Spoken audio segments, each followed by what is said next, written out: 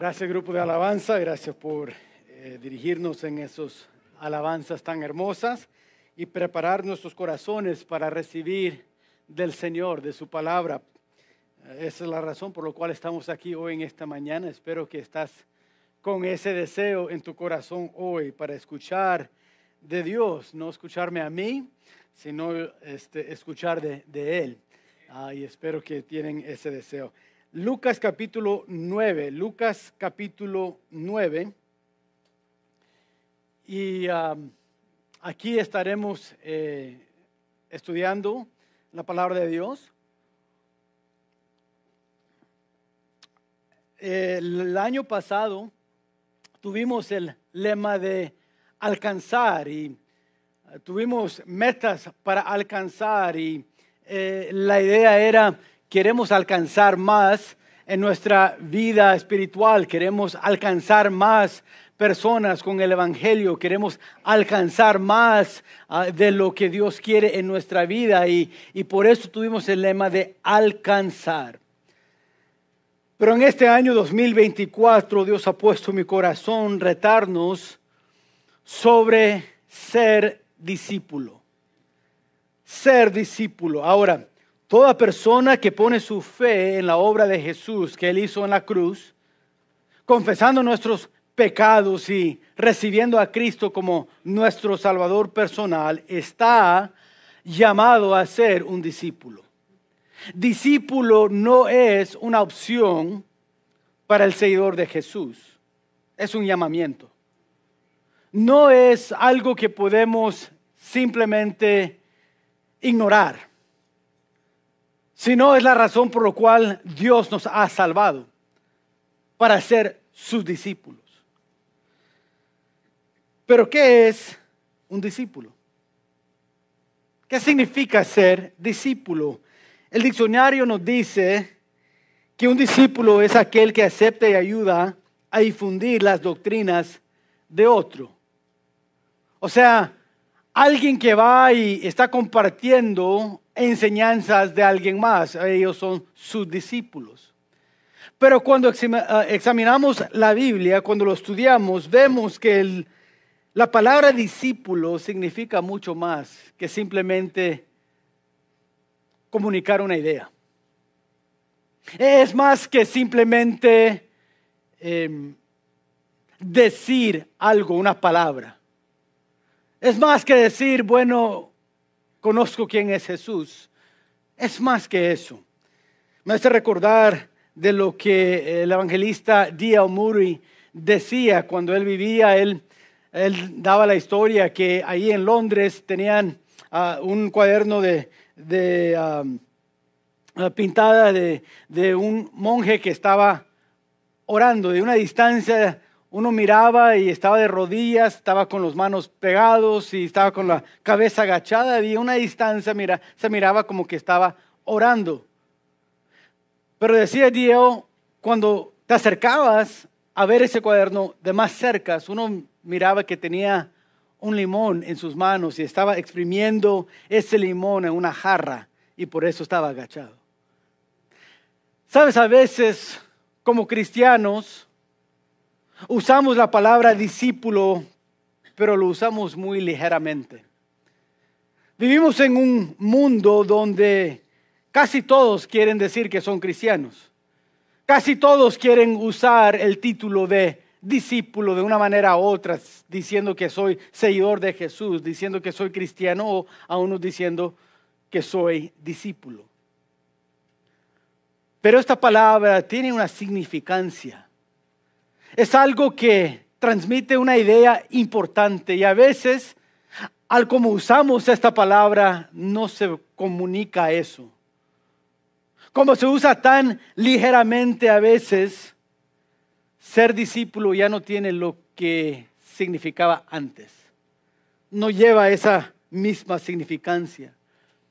Vemos hoy en día muchos políticos y celebridades y artistas que toman este título de cristiano o seguidor de Jesús.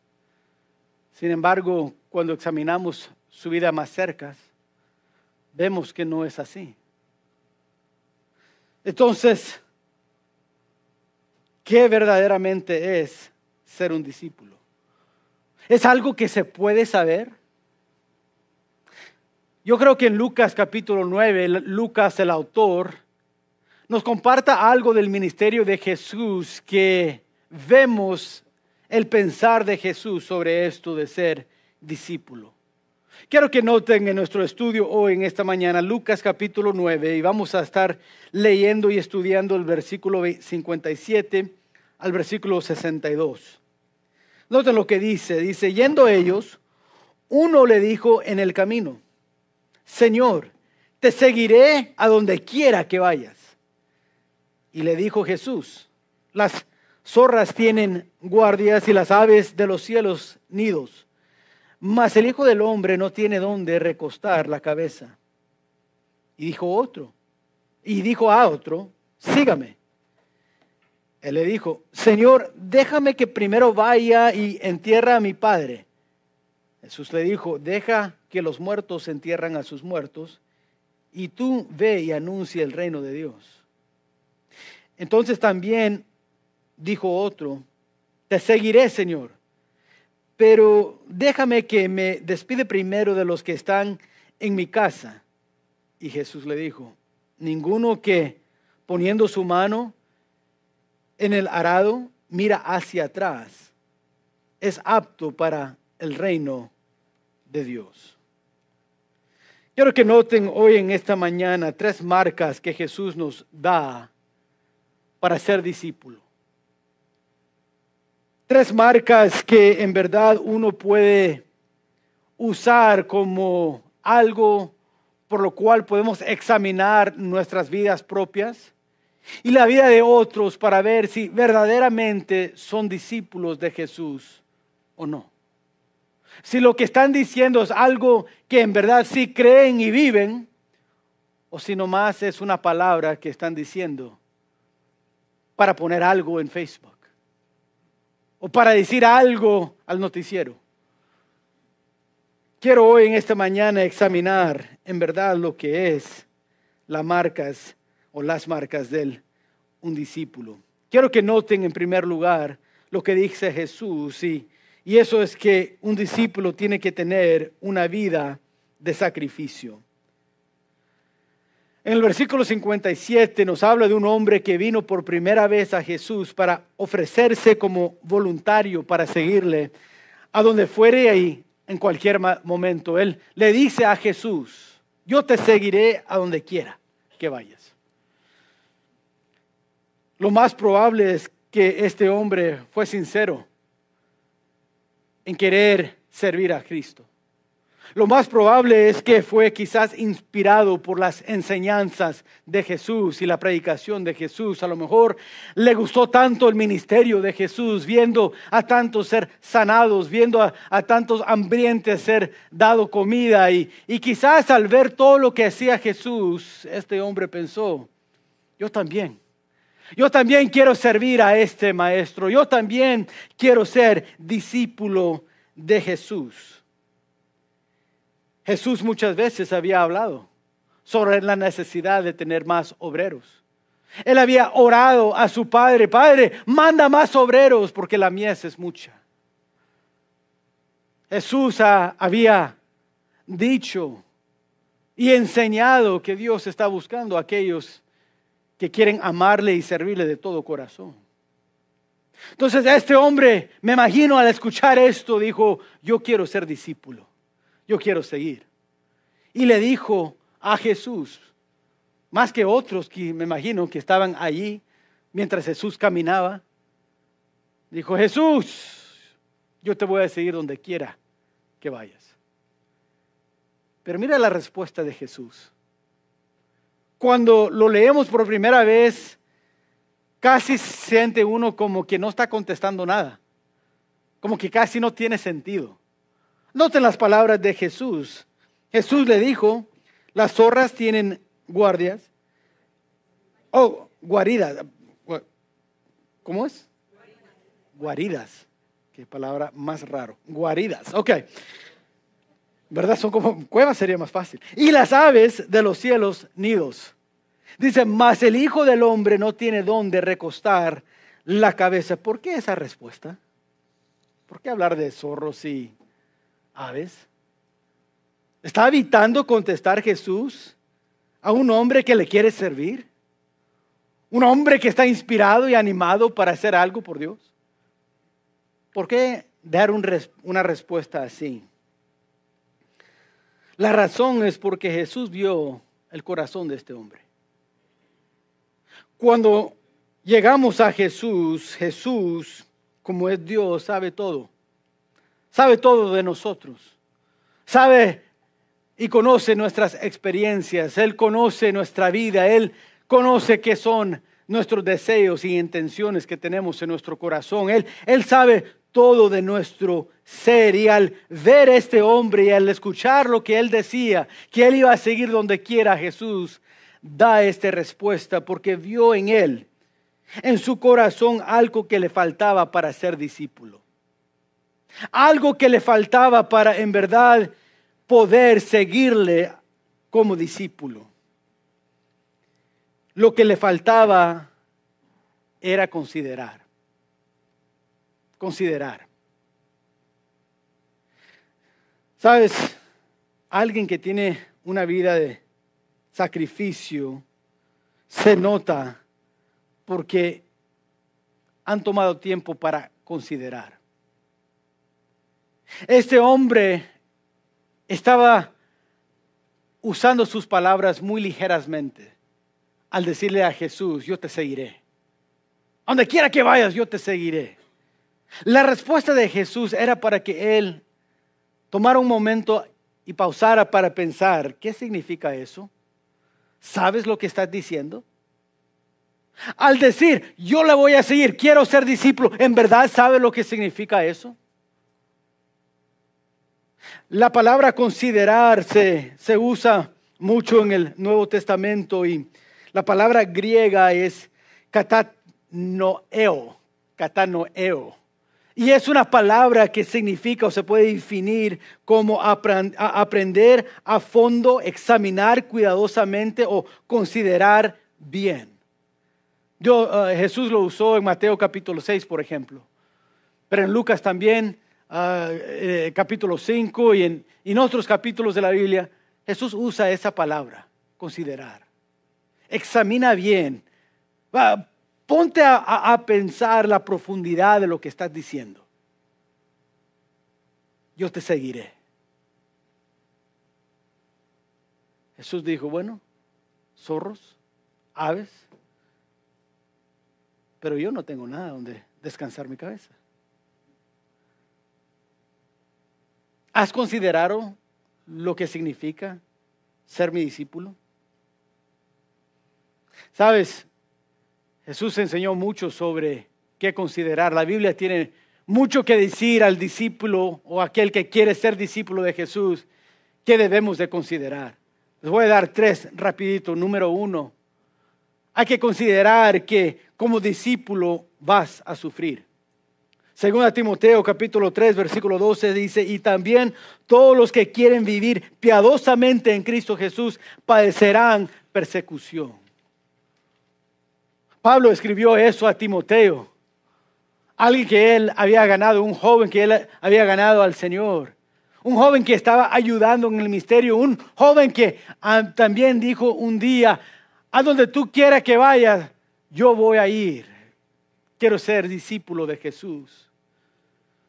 Sin embargo, Pablo le escribe y le dice, pero Timoteo, considéralo, vas a sufrir.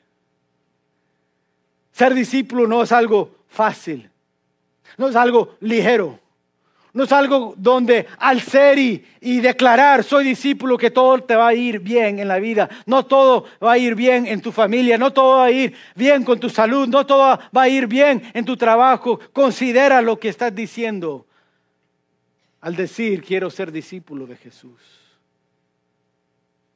Un discípulo va a sufrir.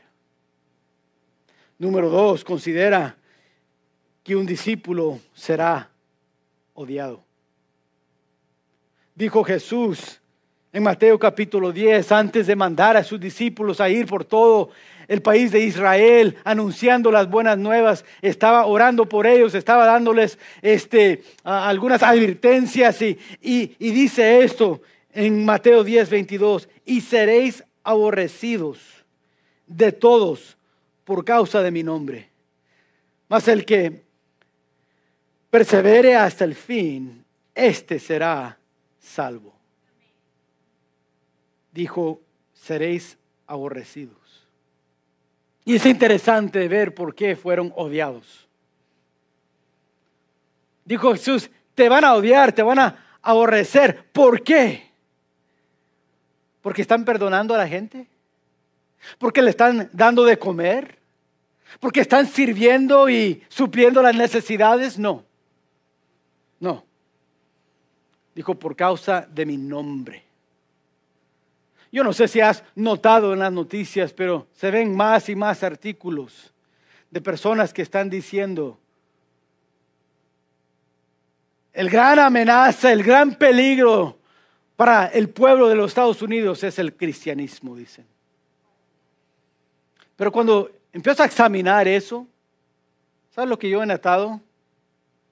No solamente aquí en los Estados Unidos, pero en todas partes del mundo, que cuando llega el evangelio a esas partes del mundo, llegan hospitales, escuelas, llegan organizaciones que quieren ayudar a dar comida y ayudar al pueblo a avanzar y mejorar.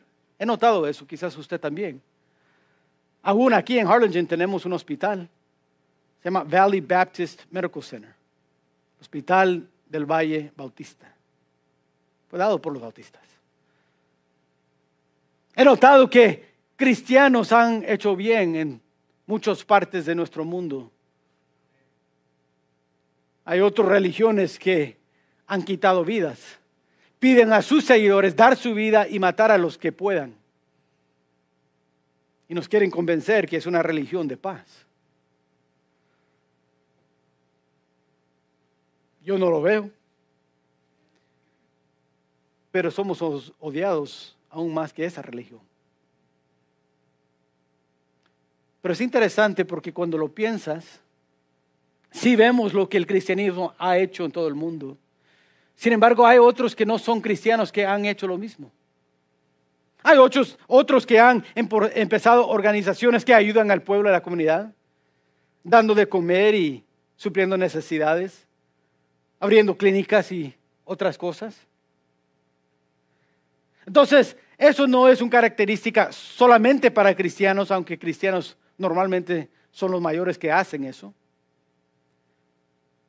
Sin embargo, Jesús dijo, te van a odiar, te van a aborrecer, no por los buenos hechos que hacen, sino por mi nombre. ¿Han notado que hay muchos que dicen aún en escuelas públicas, puedes orar nomás? No en el nombre de Jesús. No queremos ofender a nadie con el nombre de Jesús. ¿Has visto cómo han usado el nombre de Jesús como una mala palabra? A lo menos en el idioma inglés se puede usar casi como una maldición. Dijo Jesús, ¿quieres ser mi discípulo? Yo ni tengo un lugar donde descansar mi cabeza. ¿Has considerado eso? ¿Has considerado que vas a sufrir? ¿Has considerado que te van a odiar por seguirme a mí? Voy a darte una tercera que Jesús enseñó, y eso es que seremos diferentes. En Juan 17 le dijo a sus discípulos, mientras oraba a su Padre, yo les he dado tu palabra y el mundo los aborreció porque no son del mundo, como tampoco yo soy del mundo. Dijo Jesús, te van a odiar porque no eres de aquí. No eres, estamos en el mundo, pero no somos del mundo. ¿Quieres ser discípulo? ¿Quieres seguirme a mí? Considera esto, vas a tener que ser diferente. Vas a tener que aceptar cambios en tu vida. Vas a tener que cambiar tu actitud, la manera que hablas. Vas a tener que cambiar tus deseos, vas a tener que cambiar tu modo de pensar, tienes que cambiar todo de ti. ¿Lo has considerado? Me imagino que el hombre al escuchar esas palabras de Jesús tuvo que pausar un rato y pensar, es cierto. Jesús le está diciendo, me quiere seguir a donde quiera que vaya, pero recuerda, es difícil. Hay sufrimiento. Hay personas que te van a criticar y odiar. Vas a tener que ser diferente. ¿Lo has considerado bien? Pero veo que una vida de sacrificio no es simplemente alguien que ha considerado, sino también alguien que se ha comprometido. Pienso que el hombre al escuchar esa respuesta se puso a pensar y considerar bien. Y a lo mejor entendió muy bien, hay sufrimiento, hay odio, hay diferencia, hay algo que me va a costar seguirle a este hombre que se llama Jesús. Al final, vemos cuál decisión tomó. No leemos más de él. Consideró, sí. Al escuchar esa respuesta, me imagino que se puso a pensar bien ahora. Y ya cuando lo pensó bien, no se quiso comprometer. Si vamos a ser un discípulo de Jesús, tendremos que comprometernos con Él. Podemos estudiar a algunos de los otros discípulos y ver.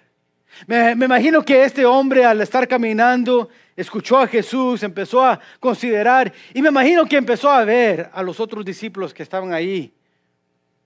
Me imagino que vio a Pedro y a Andrés, esos dos hermanos.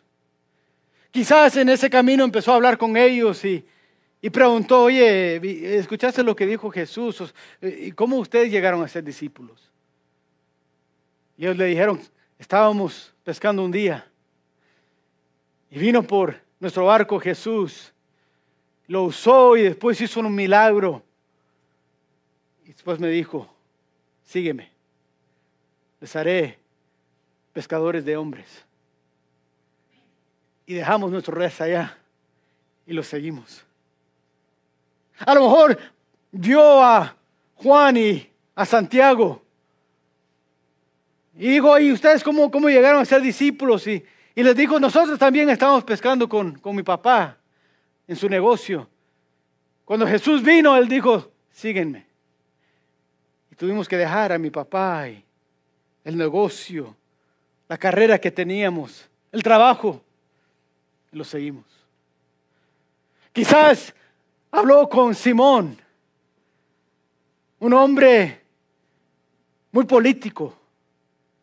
Se conocía como el celote, el hombre que era activo en las cosas políticas de Israel. Un hombre que odiaba el imperio romano. Pero cuando Jesús llegó a su vida, cuando se hizo discípulo de Jesús, dejó esa actividad de promover más el gobierno, de ser político y activista en lo político. Dijo, lo dejé y lo seguí. A lo mejor este hombre habló con Leví, que era publicano, alguien que trabajaba por el gobierno romano, que ganaba muy bien, que era muy rico el hombre.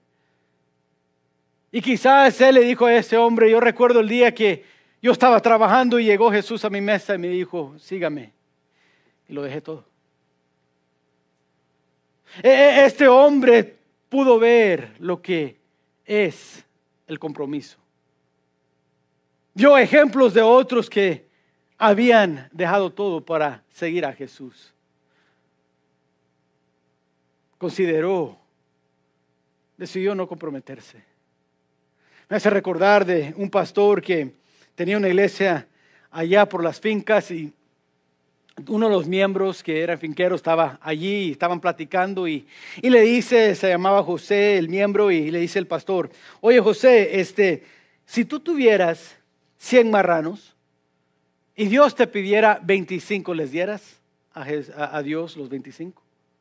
¿Estás dispuesto a darle 25 si tuvieras 100? Dijo, ay, pastor, claro, yo amo a mi Dios, yo lo daría 25 si me lo pidiera. Ah, ok, dijo el pastor, está bien. Y ahora, si tuvieras 20 y Dios te pidiera 5 de ellas, ¿los darías? Dijo, ¿sabes, pastor? Yo creo que sí. Sí, ¿sabes? Sí, pastor, si yo tuviera 20 marranitos y Dios me pide 5 de ellos, yo se los doy. Dijo el pastor, oh, ok. Oye, José, ¿y si tuvieras 2 marranitos y Dios te pidiera uno de ellas, lo darías? José lo vio y dijo, pastor, oye, espérate. Tú sabes que nomás tengo 2 marranitos, ¿por qué me preguntas? ¿Sabes? Cuando se trata de hablar de sí. Pero ahora cuando llega, yo sé que tienes 2, ¿vas a dar uno o no? Los 100 que no tenemos, claro que los 25 también los regalamos. Pero ¿qué de los 2 que tenemos? Ahí entra el compromiso. Un discípulo tiene que estar comprometido a decir, Dios, lo que tú me pides es tuyo. Nada para mí, todo para ti.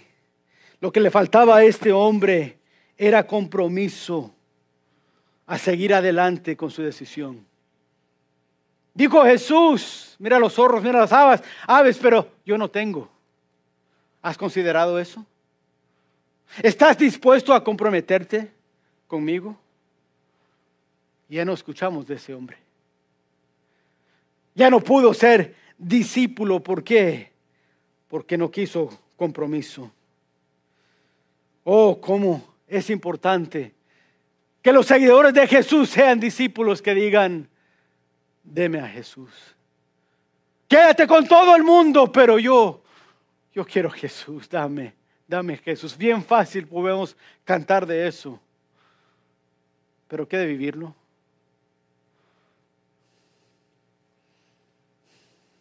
Si vamos a ser discípulo, dijo Jesús, vas a tener que vivir una vida de sacrificio. Número 2, vas a tener que vivir una vida de prioridades. Vemos en el versículo 59, y dijo a otro, sígueme. Y le dijo, Señor, déjame que primero, mira esa palabra, primero vaya y entierre a mi padre. Es interesante cuando vemos este segundo hombre. Quiero que noten que en el primero, ese hombre vino voluntariamente, pero el segundo fue llamado. Pienso qué honra fue eso. Me imagino que si el presidente nos llamara hoy y nos pidiera si podíamos trabajar con él en la Casa Blanca como consejero o como algo, diríamos, wow, qué honor. Qué honor servir a alguien tan poderoso, a alguien tan importante como es el presidente. Sin embargo, aquí el Rey de Reyes y Señor de Señores está llamando a este hombre a servirle.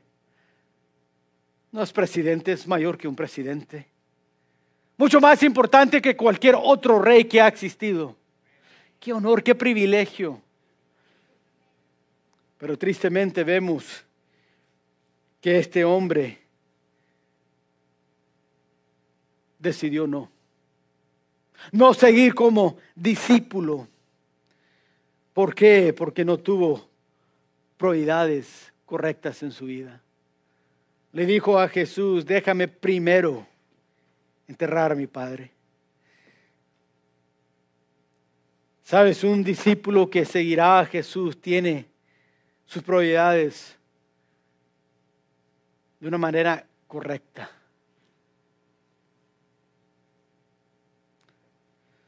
¿Sabes cómo vamos a saber si Jesús tiene la prioridad correcta en nuestra vida?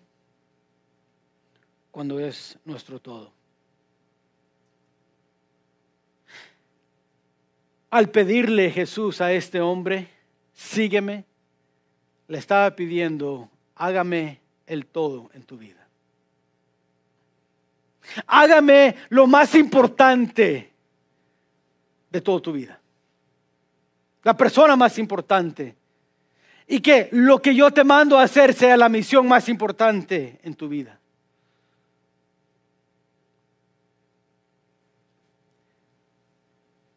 Es interesante que este hombre le dice a Jesús, primero déjame hacer algo más. Hay dos maneras de ver este hombre. Los que estudian la Biblia dan dos perspectivas. Algunos dicen que este hombre quizás estaba viviendo con su papá, todavía su papá no había muerto y estaba diciendo a Jesús, déjame cuidar de él y ya cuando muera te puedo seguir. Otros dicen no, quizás su papá ya había muerto y en la tradición judía lo que pasa es que cuando uno muere pues lo van a llevar a su tumba el próximo día, pero la tumba primero era una cueva y ahí dejaban el cuerpo. Y lo dejaban ahí 12 meses, todo un año. Y después de 12 meses entraban otra vez a esa tumba y ahora sí sacaban los huesos y los enterraban allí con sus padres o con otros de su familia. Esa es la tradición. No sé cuál de los dos es el contexto de este hombre. No sé si su papá todavía estaba vivo o si estaba muerto y estaba esperando un año para enterrar los huesos. Pero esto es el punto. Quería poner para mañana la decisión de hoy. Jesús dijo, sígueme, eso es un verbo presente. Lo que Jesús le estaba pidiendo es, sígueme ahora. No en un año, no en 2 años, no en 5 años, no cuando muere tu papá, no cuando cambia el gobierno, no. Sígueme hoy. Sabemos cuando cuando nuestras prioridades están correctos, cuando Jesús es nuestro todo. Lucas capítulo 5 está en sus notas. Es cuando Leví escuchó el llamado de Jesús en su vida. Jesús le dijo, sígueme, en la misma palabra, y dejándolo todo, dice, se levantó y le siguió. Vemos la diferencia entre este segundo hombre y Leví. El llamado de Jesús fue igual, sígueme. Pero uno tuvo la prioridad de algo más y el otro hizo de Jesús su prioridad. Lo hizo de Jesús su todo. Y noten que tomó esa decisión en ese mismo instante. Leví dijo, ok. Y lo dejó todo y lo siguió. Sabemos cuando nuestras prioridades están correctas al ver las decisiones de hoy. Este hombre no tuvo el compromiso suficiente ni la prioridad correcta de hacer de Jesús el todo para él. ¿Sabes? Si vamos a ser discípulos de Jesús hoy, debemos actuar ahora según su llamado. Yo no sé lo que Dios te ha llamado a hacer. Yo no sé dónde te ha puesto. Quizás en un trabajo con un montón de personas que no conocen de Jesús. Quizás te ha puesto en un lugar, en una ciudad. Quizás estás en el valle por primera vez y has estado aquí 1 año o 2 años, no sé. Pero Dios te ha traído aquí por alguna razón. Sígale. A veces queremos ser el propósito de nuestro trabajo, avanzar y ganar más dinero. ¿Y qué de la prioridad de Jesús en tu trabajo? Queremos llamarnos discípulos, pero ¿queremos vivirlo o no? ¿Es Jesús el todo en tu vida? Si dices, pastor, es el todo en mi vida, ¿qué decisión has tomado entonces en seguirle? ¿Qué hiciste ayer? ¿Y qué harás mañana para seguir a Jesús? Hoy es el día de salvación. Hoy es el tiempo de servir. Hoy es el momento de crecer. hoy. Vemos Jesús muchas veces hablar en el presente. Sígueme, sígueme hoy, sírveme hoy.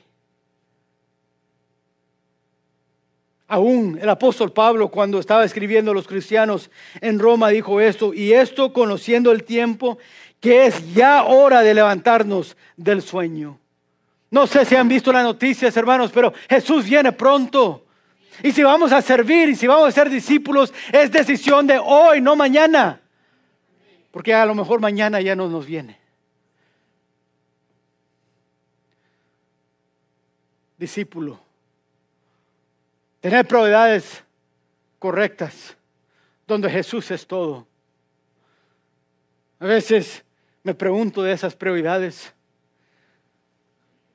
A veces hay compromisos aquí en la iglesia que quedan detrás. Y pregunto ¿por qué? ¿Por qué hacemos a veces de un deporte alguna prioridad de nuestra vida? ¿Qué te ha dado? Por muchos años en mi vida eso era mi prioridad. Y ahora a los 40 años de edad veo hacia atrás y digo, ¿qué me dio básquetbol? No mucho. Cansancio. A veces me dolía los tobillos y las rodillas. Pero ¿qué me ha dado mi Cristo? Gozo, paz, contentamiento, felicidad, fuerzas en las tormentas. Es lo que mi Dios me ha dado. Pero a veces se nos olvida. Y la prioridad es otra, menos Él. Queremos decir, soy discípulo, mientras es conveniente. Soy discípulo mientras no tengo otra cosa los martes en la noche. Bueno, el miércoles estoy cansado, pero soy discípulo. Sí. ¿Con cuál prioridad? ¿Sabes? En la vida de un discípulo se ve sus prioridades. Cuando Jesús es todo, se ve, se nota. Se nota en esa decisión de hoy. Por un tiempo Demas era discípulo. Por un tiempo Demas estaba ahí al lado de Pablo, ayudando, sirviendo, orando. Pero llegó el día y la tentación y se fue con el mundo. Y dejó de vivir hoy esa decisión.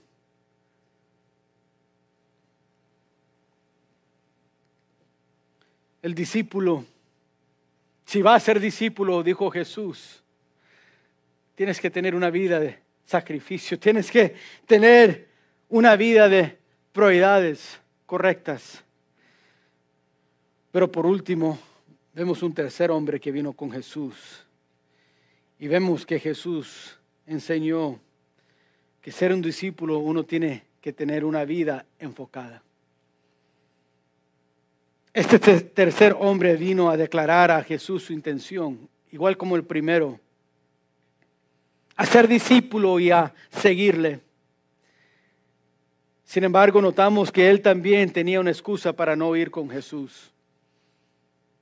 No solamente tenía prioridades incorrectas en su vida, donde él dijo, primero, noten lo que dice el versículo 60 y 61. Dice en 61, entonces también dijo otro, te seguiré, Señor, pero déjame que me despide primero de los que están en mi casa. Eso fue lo primero que dijo. Pero noten en el versículo 62 lo que responde Jesús. Porque no se enfoca Jesús en su excusa de tener la prioridad incorrecta, sino se enfoca en lo que iba a hacer, la decisión que tomó. La respuesta de Jesús es: ninguno que poniendo su mano en el arado mira hacia atrás es apto para el reino de Dios. Vemos que Jesús está diciendo, en otras palabras, si vas a ser discípulo no puedes estar viendo hacia atrás, sino hacia adelante. Este tercer hombre que quiso ser discípulo de Jesús no entendió hasta escuchar las palabras de Jesús que uno no puede ser discípulo y seguidor de Jesús cuando tus ojos están hacia atrás. Dijo Jesús, hay que poner tus ojos hacia adelante, no hacia atrás. ¿Sabes? Un discípulo que tiene el enfoque en Jesús se puede notar por la razón por la cual él vive. Su propósito se nota en lo que él está viviendo. Jesús vio en este hombre a alguien distraído, alguien que estaba mirando hacia atrás. Este hombre dijo, quiero regresar con mi familia y también ser discípulo. Es interesante que al hacer la decisión que él hizo, que volvió hacia atrás. Nos dice algo eso. Nos dice que su familia no estaba siguiendo a Jesús. Porque si su familia estuviera siguiendo a Jesús, estuvieran allí, no hay nada atrás a regresar. No estaba caminando con Jesús. No estaban creciendo y aprendiendo y sirviendo a Jesús. Estaban en casa. Me imagino que sabían que Jesús estaba ahí. Me imagino que sabían que Jesús estaba enseñando y predicando. Sin embargo, ellos quedaron en casa y este hombre fue. Y ahora cuando él quiere poner para mañana la decisión de hoy, Jesús le dice, ¿dónde vas? ¿Quieres ser mi discípulo pero quieres regresar? Cualquier hombre que me va a seguir poniendo su mano en el trabajo que estoy haciendo no puede estar mirando hacia atrás. No puedes ir hacia atrás con esa familia que no quiere ni seguirme ni escucharme. Este hombre quería un poco del mundo y un poco de Jesús. Hay muchos que dicen que son discípulos y viven así. Queriendo lo que el mundo ofrece y también un poco lo que Jesús ofrece. Jesús dijo, no eres digno de seguirme. Si quieres ser un discípulo, entonces vas a tener que tener una vida enfocada en mí. Una vida donde yo soy tu razón por vivir. Sabes, un discípulo que está mirando hacia el futuro es un discípulo que está viendo las necesidades que hay todavía para cuál suplir. Un discípulo que está viendo hacia adelante, está viendo la corona que nos espera y está sirviendo el reino de Dios hoy. Por eso Jesús dijo al segundo, le dijo, deja a los muertos que entierran a sus muertos. Miren el versículo 60 yo creo que es, él le dice eso al segundo. Sabes, hay cosas que el mundo puede hacer, déjale que el mundo lo haga, tú haga lo que yo te estoy llamando a hacer. El mundo puede dar a comer al hambriente, pero no le puede dar algo para satisfacer su alma. Por eso él le dijo, deja que el mundo haga eso, tú va y predica el reino de Dios. Al tercero le dice, ¿cuál es tu razón por vivir? No puedes tomar la mano y el ministerio y estar viendo hacia adelante y hacia atrás a la misma vez. No se puede hacer. Siendo un discípulo hay que ver adelante. Y al ver adelante enfrente de uno, vas a poder servir en verdad lo que es importante. Quiero preguntar hoy, ¿para qué estás viviendo? En Juan capítulo 4, escribe del momento cuando Jesús había testificado a la mujer samaritana Y ella puso su fe en Jesús y fue a la ciudad y digo a todos que conocía: mira el hombre que me dijo todo en mi vida, el hombre que me ha salvado, el hombre que me ha cambiado. Vaya y vedlo. Y dice ahí en Juan capítulo 4 que salían de la ciudad para venir a escuchar a Jesús. Por el testimonio de esta mujer venían. Y mira lo que dice Jesús a sus discípulos.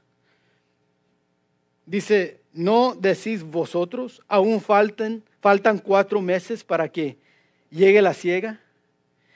He aquí os digo, alzad vuestros ojos y mirad los campos, porque ya están blancos para la siega. ¿Qué estaba diciendo Jesús? Mira hacia adelante, no hacia atrás. ¿Quieres ser mi discípulo? ¿Por qué esperar y decir: no, en 4 meses cuando llegue la siega ahí te voy a servir? Es muy tarde. La siega es ahorita. Ser discípulo es cosa de hoy. El enfoque se requiere hoy, no mañana. Por eso Pablo escribe en Filipenses 3, no que lo haya alcanzado ya ni que ya sea perfecto, sino que prosigo por ver si logro hacer aquello para lo cual fui también nacido por Cristo Jesús. Hermanos, yo mismo no pretendo haberlo ya alcanzado, pero una cosa hago. El evangelista Diego Muri dice, noten que dice una cosa hago, no 40 cosas hago.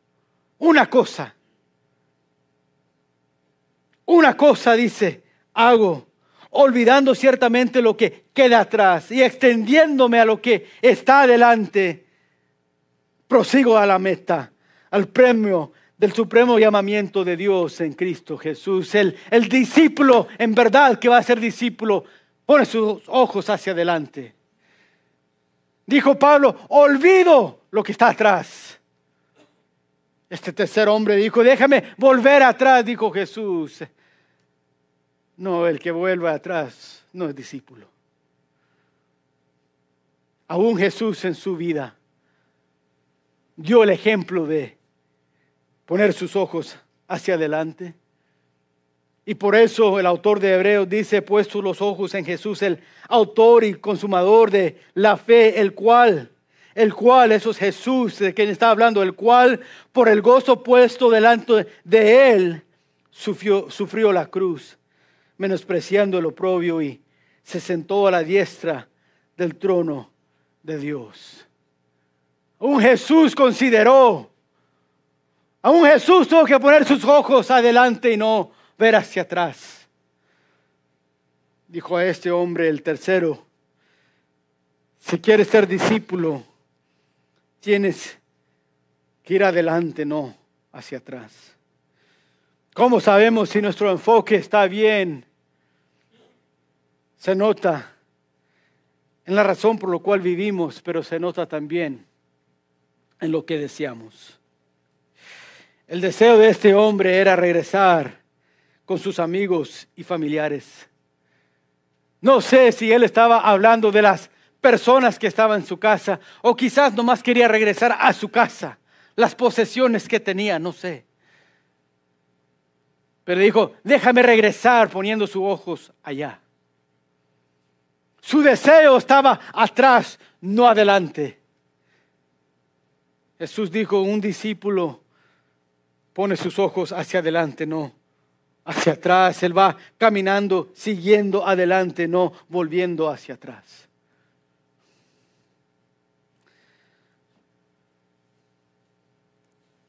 Me hace recordar de una historia que escuché de un hombre que era dueño de una joyería y vendía diamantes. Y un día una persona que estaba y le gusta conectar anillos con diamantes, llamó a la tienda y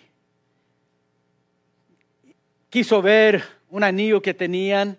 Se había dado cuenta de ese anillo y llamó y entonces el hombre que contestó dijo, sí, venga a la tienda y yo te voy a ayudar. Y llegó y el hombre que le estaba asistiendo era el mejor vendedor en esa joyería y empezó a decirle un poco del anillo y sacó el anillo y lo hizo ver y estuvo platicando unos 5 o 6 minutos con él sobre el anillo y de repente el hombre que estaba colectando y quería comprar, dijo, ¿sabes? No creo que ese es el anillo que estoy buscando, gracias.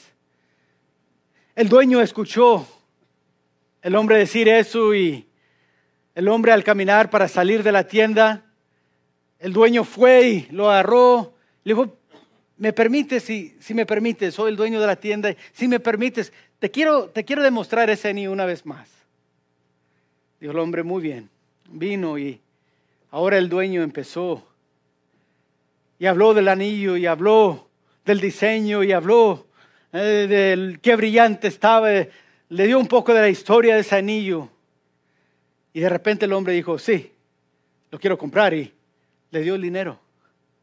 De repente ese mismo hombre que le compró dijo, oye, pero ¿qué estoy haciendo? O sea, ¿por qué ahora lo quiero? ¿Por qué lo compré? ¿Por qué lo estoy comprando? Y con el otro pude decir que no, ya me iba a salir.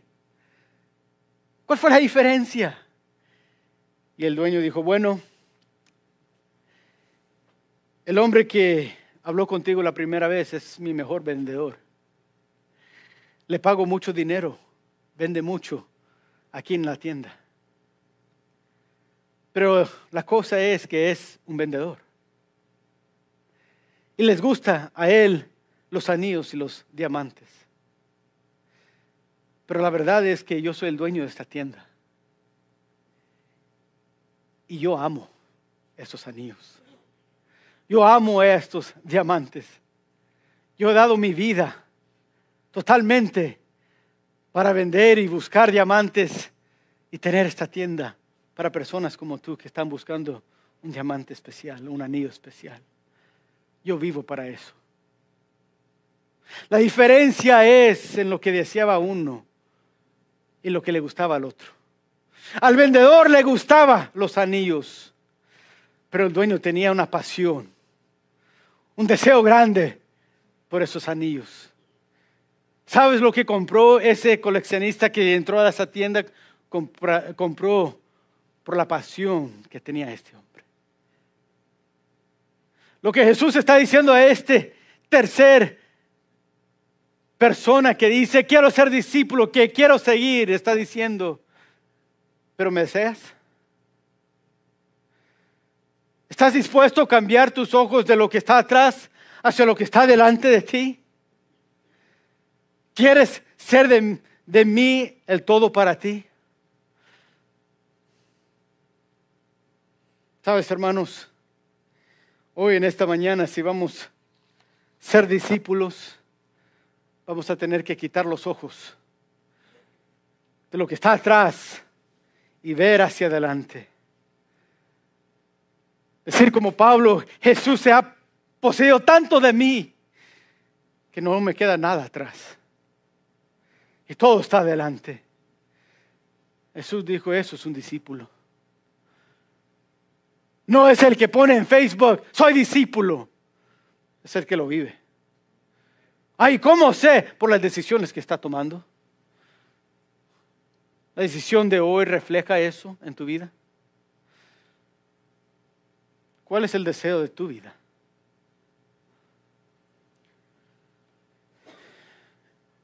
El reto hoy en esta mañana, y el lema es muy simple, hermanos. Ser discípulo de Jesús. En este año 2024, el reto es ser discípulo. ¿Qué digo con eso? Digo, escoger vivir una vida que ha considerado lo que es el costo y se ha comprometido aún sabiendo el costo. La persona que dice en mi vida tendré la prioridad de Jesús y nada más. La persona que dice hoy te seguiré. No voy a esperar hasta que cambie el gobierno al final del 2024. No voy a esperar hasta que cambie la sociedad, hasta que cambie la iglesia. No. Hoy voy a decidir desde este primer domingo de este año, seguir a Jesús y no volver atrás? ¿Qué digo al decidir ser discípulo? Digo decidir tener un enfoque en este año. Un enfoque de que tu vida va a tener el propósito de glorificar y servir y honrar a tu Dios. El enfoque de hacer de Dios el deseo más grande de mi vida. Ese es el reto. Ese es el lema. Es claro. Espero que haya sido claro. Pero lo que queda es tu decisión. ¿Qué vas a decidir? Nathan Schaefer fue un hombre que ayudó bastante en el estado de Pennsylvania con el sistema de educación y vivió en los 1800 y también tenía un doctorado en teología. Y una vez él dijo esto y lo puse en tus notas porque es tan cierto. Dijo, al final de la vida, la pregunta no será cuánto has recibido, sino cuánto has dado. Ni cuánto has ganado, sino cuánto has hecho. La pregunta no será cuánto has ahorrado, sino cuánto has sacrificado. Será cuánto has amado y servido, no cuánto has sido honrado. La pregunta será, ¿decidiste ser discípulo o no? Tener una vida de sacrificio, una vida de prioridades correctas, una vida enfocada en tu Dios. ¿Fuiste discípulo o no? Espero que hoy decidamos seguirle a Él. Vamos a orar. Padre, te doy gracias hoy en esta mañana porque tus palabras nos han retado. Porque tu palabra ha sido claro. Y lo que es ser discípulo no es algo ligero. Aún con aquellos que deseaban seguirte, tuvieron que entender lo que iba a ser el costo, el sacrificio. Tuvieron que entender que un cambio tenía que llegar a sus vidas, cambio de prioridades, un cambio de actitud, cambio de ser. Tuvieron que entender que su enfoque no pudo estar aquí en esta tierra, sino en las cosas eternas del cielo. Oh, qué importante decisión tomar. Decidir ser discípulo de nuestro Jesús.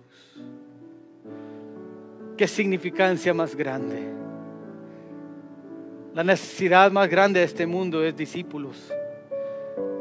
Pero no discípulos en palabras, sino discípulos de vida. Que con sus decisiones, acciones, manera de ser, pueden probar que en verdad son discípulos. La necesidad de Mission y Palmview y McAllen y Peñitas, Padre, el área que nos has dado aquí para alcanzar de Edimburgo y Far y Westlaco es discípulos. Oh Padre, yo te pido que en esta iglesia tú encuentres discípulos, no de palabras sino de acción. Oh Padre, sé con nosotros, denos la fuerza, denos la llenura de tu Espíritu para en verdad vivir como discípulos y ser discípulos este año.